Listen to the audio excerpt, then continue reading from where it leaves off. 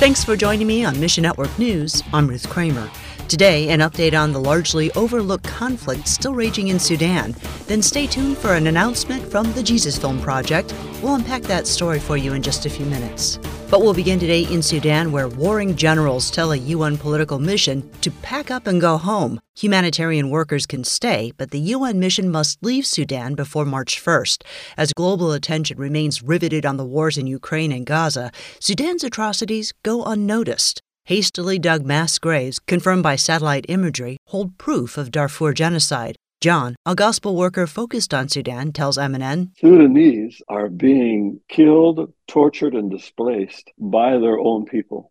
The influx of refugees and displaced have overwhelmed humanitarian systems. That inevitable nexus of war, displaced people, lack of food, lack of water is coming to a head. Will you speak up for Sudan?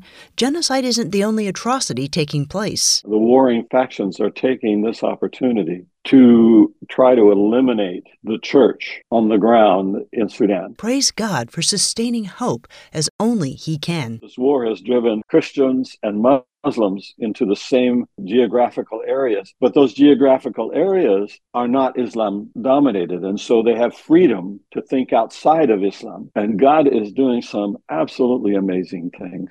Next, it's an understatement to say that China has many cultural differences from the Western world. So what does that mean around the holidays? Eric Berglund of China Partner reflects on what Christmas means to the people of China. Even in a communist society like China, they do celebrate Christmas, but it's very commercialized. But as the people of China grow more interested in Christmas as a holiday, the Big C Church has an opportunity to teach them about Christmas's true meaning, God's mercy through the birth of Jesus Christ. In many churches, they will do like big cantatas and Christmas celebrations, and choirs will come together and sing Christmas carols and songs.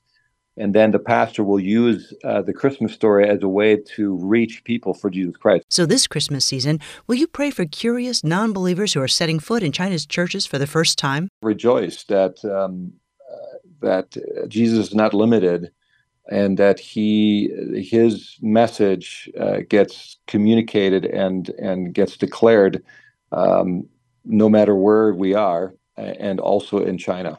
And Jesus Film Project has announced the launch of a new project, a new animated film called Jesus, depicting the life of Christ based on the book of Luke. This is groundbreaking territory for the ministry that produced the 1979 Jesus film, now translated into over 2,100 languages. Jeff Peters, Jesus Film Project's global marketing director for the new animated film Jesus, says, For this project, we're really building on the 40-year plus legacy of the original Jesus film. But we're entering into an era where animation is the art form, method of storytelling that we all recognize just transcends ages, demographics. The whole family gets into animation.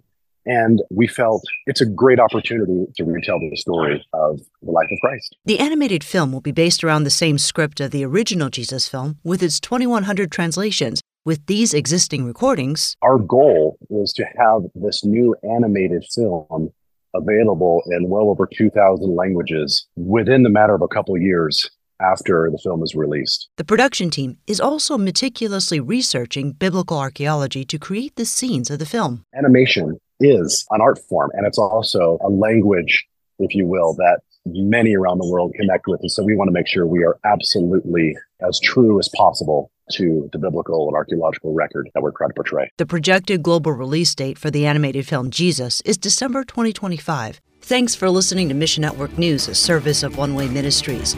We're listener-supported by people just like you. So by giving to Mission Network News, you enable us to keep the stories of God's kingdom coming.